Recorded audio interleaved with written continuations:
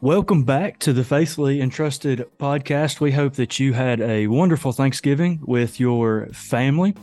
We are going to be doing exactly what the mission of our podcast is. We're going to be diving deep into the scriptures today to uncover some profound truths that can prayerfully transform our lives. I am a substitute host today. They're going to put me up for the Six Man Award, Travis. My name is Brent Snyder, and I am, of course, joined by Travis Tyler. I'm filling in as host today for Zachariah, who I think is still on a Thanksgiving bender, is why he's not with us. That's what it is. That's what it is. But I sort of alluded to this already. We are going to take a very special journey through the Gospel of Matthew. Our desire is just going to be to try to understand the rich content, how it impacts our lives today. And so we're excited to be able to sort of dive into this gospel.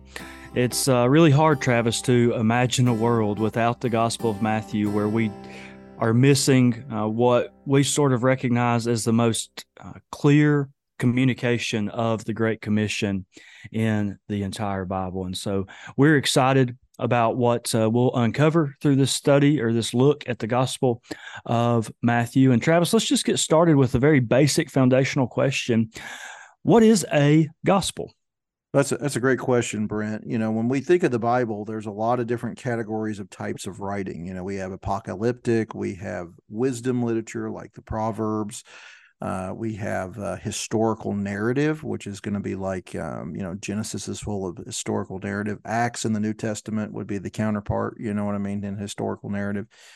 And then the Gospels hold sort of a special place in Bible interpretation because they're not really just historic narrative, although they are at a minimum that. I would probably argue that they are historical record coupled with theological exposition on top of that so that you understand the events that are happening in a theological light. But the word gospel comes from an Old English word, which means good. It means good news, literally. The old saints in the first century would never say the Gospel of Matthew or the Gospel of John, those four books that we refer to as the Gospels.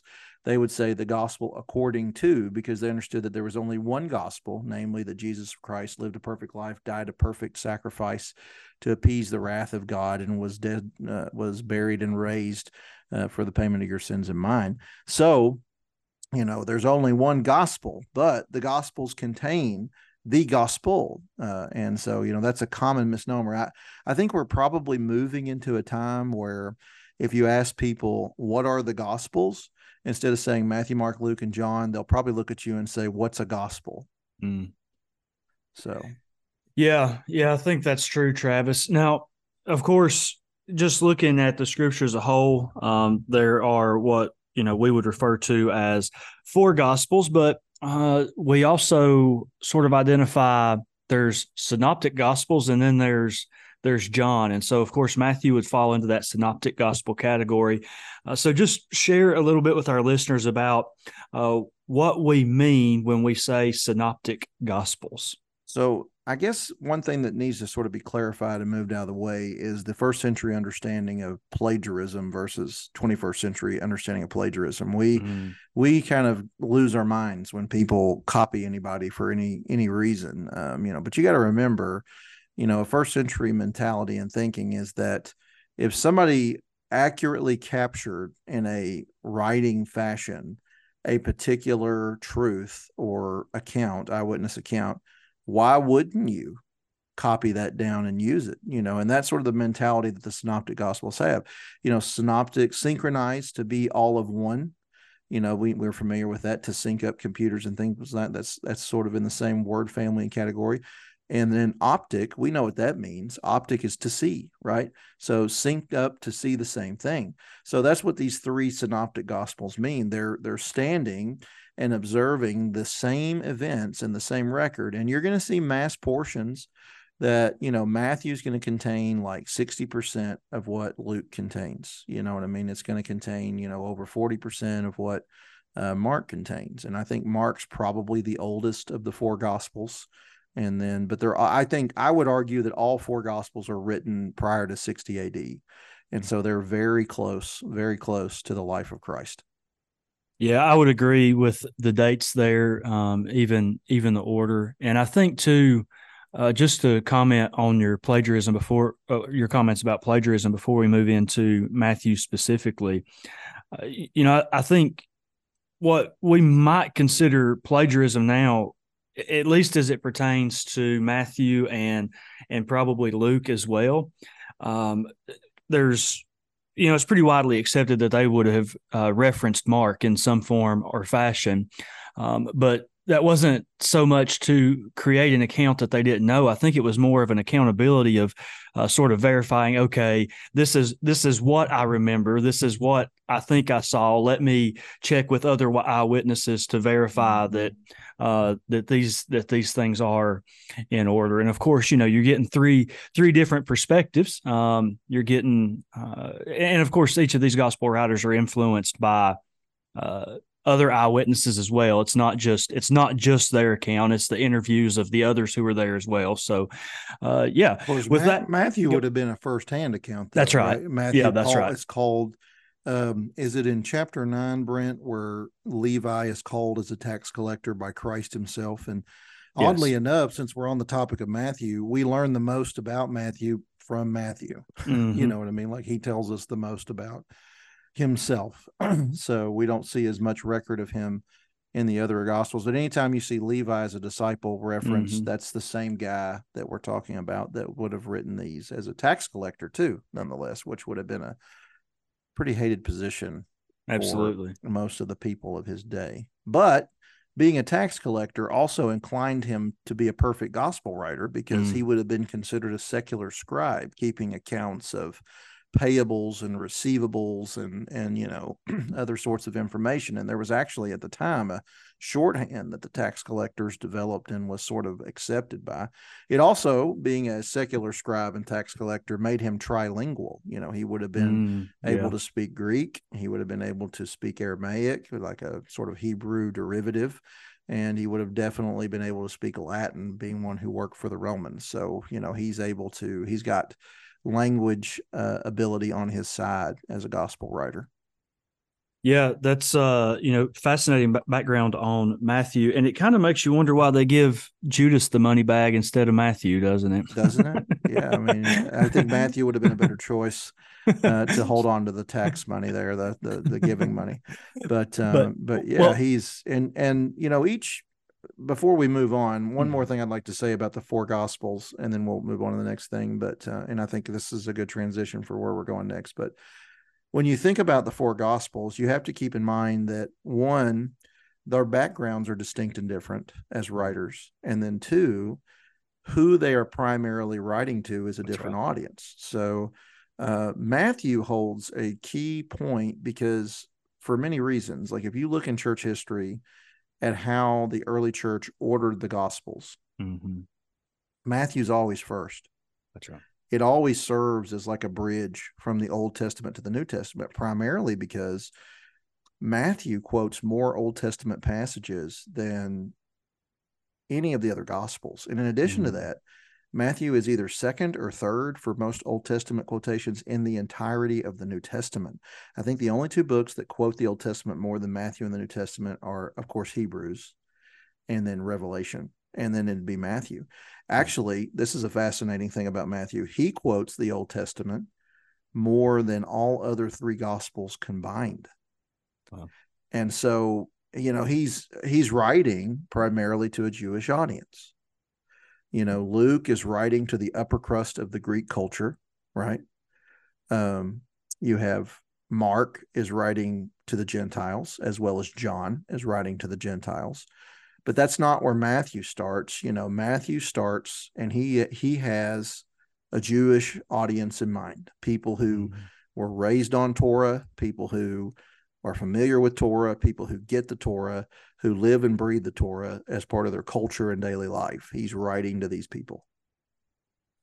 Yeah, it's fascinating stuff. And understanding his audience does help us appreciate, I think, the location of Matthew in the Bible, because it's almost as if Matthew is as he's writing to his Jewish audience, is saying, okay, guys, here were the prophecies delivered, and here's how Christ fulfilled them. Right. Like, here's what you've been studying your entire life. Right. Here was Christ. You missed it.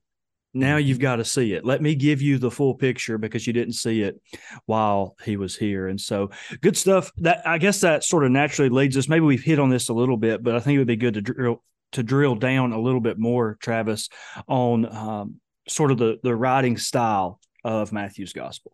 Yeah, I think it's important to note here that I would almost call this the Jewish nuance of Matthew. There's a Jewish nuance. So if you're not Jewish and you didn't grow up with Torah from the point you were able to drink milk from, a bottle or your mom's breast, then some of the things are going to be missed. Let me see if I can illustrate what I'm talking about. And this is a challenge. I sometimes hear Christians saying things like, oh, we don't need the Old Testament. We just need the New Testament. No, you don't. You need the Old Testament. You will not really truly be able to understand all the nuance in Matthew without a good Old Testament base. Preach. Here's an example of what I mean. I didn't come up with this. This came from Peter Leithart. He talks about, kids in the living room on, Saturday morning, they read a joke in the newspaper, and the joke is a lawyer, a priest, a rabbi walk into a bar. The bartender looks up and says, "What is this? Some kind of a joke?" And they don't understand the joke, and they look back at their dad and they're like, "Daddy, we don't understand the joke." Now, you could tell you could approach explaining this joke to the kids in one of two ways. You could say, well, look up the word for lawyer, priest, and rabbi and bartender. And the kids go look that up, and they all have the dictionary definition of what these words mean. But does that help them understand the nuance of the joke? Mm-hmm. What makes them understand the nuance of the joke is, and what makes the joke funny is the 10,000 other, jokes about priests and rabbis and, lawyers walking into bars, and people make other punchlines with them. And so, if you don't have, what makes the joke funny is not what's said in the joke, but what was said in context around that kind of a joke previously. And so, a word study is not really just going to get it done. And Matthew's kind of like that. You know what I mean? Like, there's going to be some nuance with some of the stuff, and you can do a word study on some different things and how you approach this gospel, but it's a lot of times all the other stuff that's not said around what's being said. I don't know. Does that make sense? You understand what I'm saying? Yeah, it does. I mean, I think the point is Matthew is being, all the gospel writers are, of course, but Matthew in particular here is being very strategic in the fact that this is a historical account, but his goal isn't just to sort of regurgitate historical facts. Mm-hmm.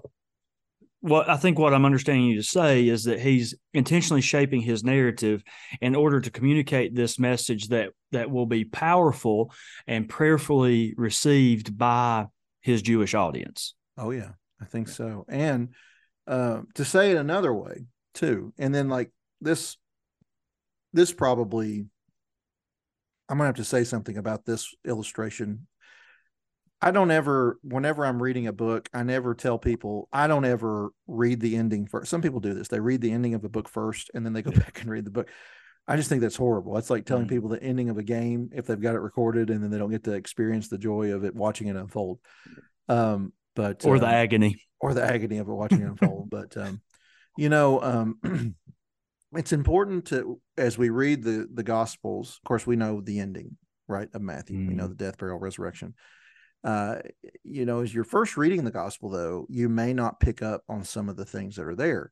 And it's sort of like, there's a double reading to the Gospel of Matthew. And Peter Leithart points this out. He says, he quotes historian David Simmons, who suggested that apostolic readings can be compared to double readings, like a detective narrative. If you're, like a whodunit, story or film that tells two stories at once. Right. Mm-hmm. And so the story on the surface and the real story is being unveiled by the real suspects in the final chapter. And so once the detective gives you the solution, once you've seen the end of it, you can't go back and reread the book after reading it without seeing, that second narrative, the larger narrative, now overshadows the whole thing. And so suddenly the conversation between characters that seemed insignificant on first reading are seen and understood as very significant. And also, in addition to this, well, that now I notice that there's an Irish wool cap in the closet, that there's newspapers laying there, that there's a half-smoked cigar, that there's a chipped vase that's sitting on the end table. And that just seemed in the moment like F. Scott Fitzgerald's writing, where it's just extra information about what's going on in the room, but it's now critical being read in light of the end of the larger narrative. But as you're going through it in the moment, you don't notice it as well as that's happening. And so there's what appears to be random, as you read it in light of the end, becomes a complex and intelligible narrative here that's guided in a final destination and end by the hand of the author. Does that make sense? No, that's great. I mean, it's understanding why Matthew is putting the pieces to the puzzle the way that he's placing the pieces to the puzzle will bring a whole new clarity to and not just clarity, but even emphasis, I think, to the Great Commission, which that's the landing, that's the runway on which he lands, right? Mm-hmm. Obviously, we're talking about Matthew's gospel, but another example of how this works, because I think that illustration serves as really good advice to any Christian about the need to read, reread, and reread again. Right. To get all the details. And so, like, another example, John's gospel, at the very end of John's gospel, he tells you exactly why he wrote his gospel, so that men may believe. And when you think about John's gospel, he's not as concerned with like the linear details, if you will. Things are not always in chronological order. And if you just read it without a vision or an understanding, a picture of where he's going, then in some senses, you may even feel like John's contradicting what the other gospels said, or you may not understand why he's putting the pieces together the way that he is. Now, Matthew is obviously more chronologically in order, we would understand, than John is. But still, yet, it helps us understand why did Matthew include these details that maybe another gospel writer didn't, or why did Matthew leave out this detail that maybe another gospel writer chose not to leave out.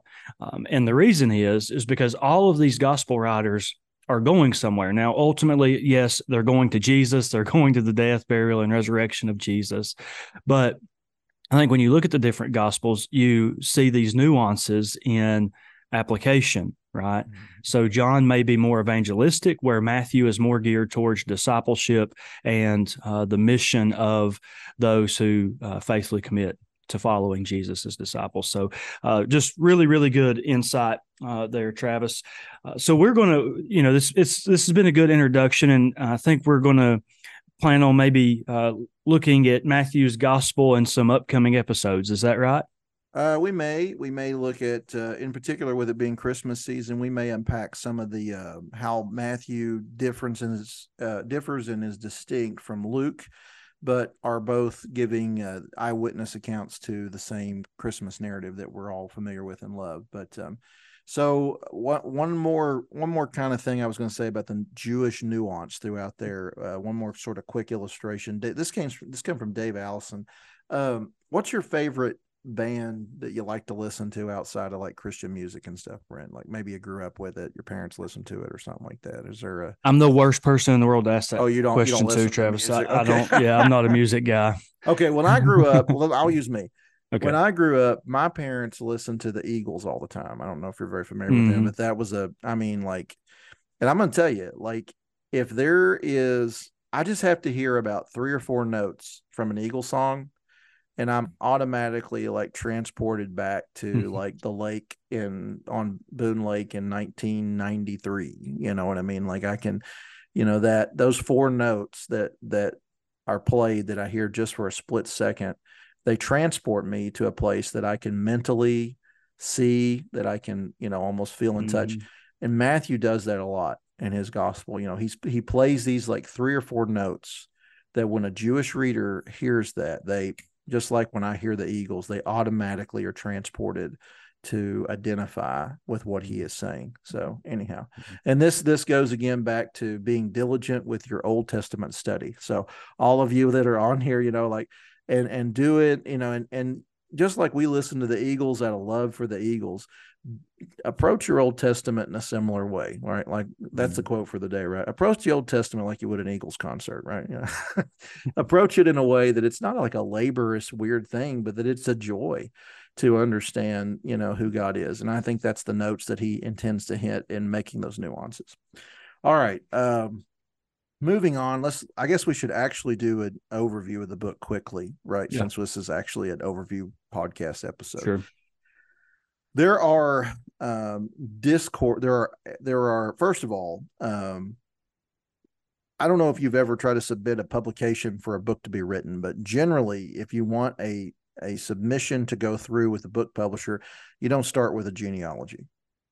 Usually it's the case. Like you want some kind of a hook, and genealogies are not seen as good hooks. Now, to a Jewish audience, sure. When you compare the genealogies of Matthew and Luke, what you find is Luke starts with Adam. Matthew starts with Father Abraham, and then he's going to make a direct connection to David. He's going to make this genealogy, structure it in groups of 14, 14 to, several groups of 14. Last one's going to be a movement of 13, sort of showing, I think, that signaling that Christ is coming perhaps quicker than anticipated. One thing that sticks out to me in the genealogy, and I'll just sort of say this to kind of, point out what I think is if I had to say what one sentence of the book of Matthew would be, what it would be, there are 4 women in the genealogy of Matthew, and Luke doesn't have any. And when you look at these 4 women in the opening part of Matthew, you've got Tamar, Rahab, Ruth, and it says here the wife of Uriah, which of course would have been Bathsheba. These 4 women have one thing in common. You probably know what it is, don't you, Brent? They're Gentiles. Yeah. Or they're married to a Gentile, because Uriah is a Hittite. Even though Bathsheba was Jewish, she had married a Gentile. And so one of the things that we learn from these 4 women is that this gospel, while primarily nuanced towards the Jews, as we've unpacked in, quite, I would say, good detail, this gospel is for everybody. Jesus, and this would be, if I had to give one sentence to encapsulate what I think the gospel of Matthew would be, it would be this: Jesus Christ is the Messiah King the Jews have been waiting on, but he's not just the King of the Jews, he is the King of all. And then I'd have to put a period there, and then the next sentence would be, and to reject this is to live in rebellion against the one true and living God. Yep. That's what I would say. If I had to boil Matthew down to, I guess that'd be 2 sentences, wouldn't it? I would say that would be what Matthew would boil down to. Would you agree with that? Yeah, absolutely. Absolutely. I'd agree with that. I was sort of froze when you asked me about the ladies there, what they had in common. I was just going to say they were all ladies, but I felt like we'd already covered that. Yeah, it's just, it's fascinating because he could have picked any women. I mean, that's right. What's fascinating is who he leaves out. He doesn't get Rebecca. He doesn't get Leah. He doesn't get any of these other women. He gets these 4. Yeah. And that's on purpose. Yeah. Again, that's an example of that nuance that the Jewish writer that would have been like, oh, I got it. Those are the 4 notes this is for everybody. It's not just for us. Right. All right. There are 5 discourses in the Gospel of Matthew. Right. And so you have usually you have narrative or action, then you have discourse. And what I hope you see as an audience today is that each time that there is an action, there is usually a discourse that follows. And in addition to this, you need to think of it this way: each time there is an action, the conflict and the level of drama in the book ratchets up. Does this make sense? So, and that's going to eventually culminate until we have the sort of what is it called in writing, where you have the climax of this is where Jesus goes to the cross. So it's going to, you got your first discourse, which of course is the Sermon on the Mount. We tend to gravitate towards that. Could you imagine the Bible without the Sermon on the Mount in Matthew? It would be difficult to fathom, wouldn't it? You got narrative of healings. You got the second discourse on mission and martyrdom in chapter 10. You got more narrative. You got the gospel and the kingdoms in 11. You have third discourse, the parable of the kingdoms, and that's the two crowds that are there, or the crowd to the crowds that are there. The parable of the soils. I mean, how many times have we used and referenced the parable of the soils as pastors? To talk about evangelism. The parable of the weeds, the parable of the mustard seeds, the parable of the yeast. And then to the disciples, when he sort of pulls them in, the parable of the hidden treasure, the parable of the expensive pearl, and the parable of the net. So all kinds of wonderful parables. And that's almost, I would argue, when it comes to biblical interpretation, you got larger gospel narrative, and then you got parables as almost a sub-narrative to interpret within, Matthew. Would you agree with that, Brent? I think so. Yeah, that's fair. And then fourth discourse, life under kingdom authority. Then there's opposition, the triumph of grace that happens there in 19. And then finally, the passion and the resurrection in 26. Fifth discourse is the last one, the Olivet discourse. And, that is, can you imagine? We automatically gravitate towards that, as Bible preachers and teachers. And then you have the last sort of action here, the passion. And then you have the resurrection in 28. You have the risen Messiah and disciples in 28. And then we end the entire book with the Great Commission. We start with the genealogy. We end with the Great Commission. We went through 5 discourses in the whole thing. There's not a 6th discourse, which I find interesting. A lot of scholars have asked, why is there not a 6th discourse? Well, perhaps the disciples of Jesus, which we would argue, right? This is what this book is built to do, make disciples. We're still writing that discourse, as we go out into the world and share the gospel. So. Yeah, that's good stuff. I think if we have opportunity, it'll be exciting to maybe dive in a little bit deeper to Matthew's gospel, Travis. And for our listeners, maybe you have questions about Matthew's gospel. Maybe there are some hard passages or something like that you've always wrestled with. Feel free just to reach out to us, shoot us an email, reach out with any questions or anything that you might have about Matthew's gospel. Travis, thank you for the insight. If you don't know, Travis is going to be preaching through the Gospel of Matthew here coming up. And so, Travis, if our listeners aren't a part of your church, is there a place online where maybe they can listen to that sermon series? Sure, yeah. So it's going to be a 5-part sermon series on the Advent season. It's going to be Christmas according to Matthew. And you can find that on elizabethandgrace.com, elizabethandgrace.com. That sounds good. Yeah, Travis, thank you for the insight today. We look forward to having an opportunity to hear your sermon series through the Gospel of Matthew. I myself preached through the Gospel of Matthew. It's been about 3 years ago now. And all in, it took me over 70 weeks. Now, I didn't do that 70 weeks straight. We had some breaks in there, but that's just an idea of how much there is to unpack in Matthew's gospel. And in 70 weeks, we just barely scratched the surface. So all of Scripture is rich and it is profitable, and that is certainly true for Matthew's gospel. Thank you, Brent, and we look forward to seeing you guys next week. I hope everyone has a great week worshiping the Lord and just really praising God for giving us the gift of the gospel of Matthew.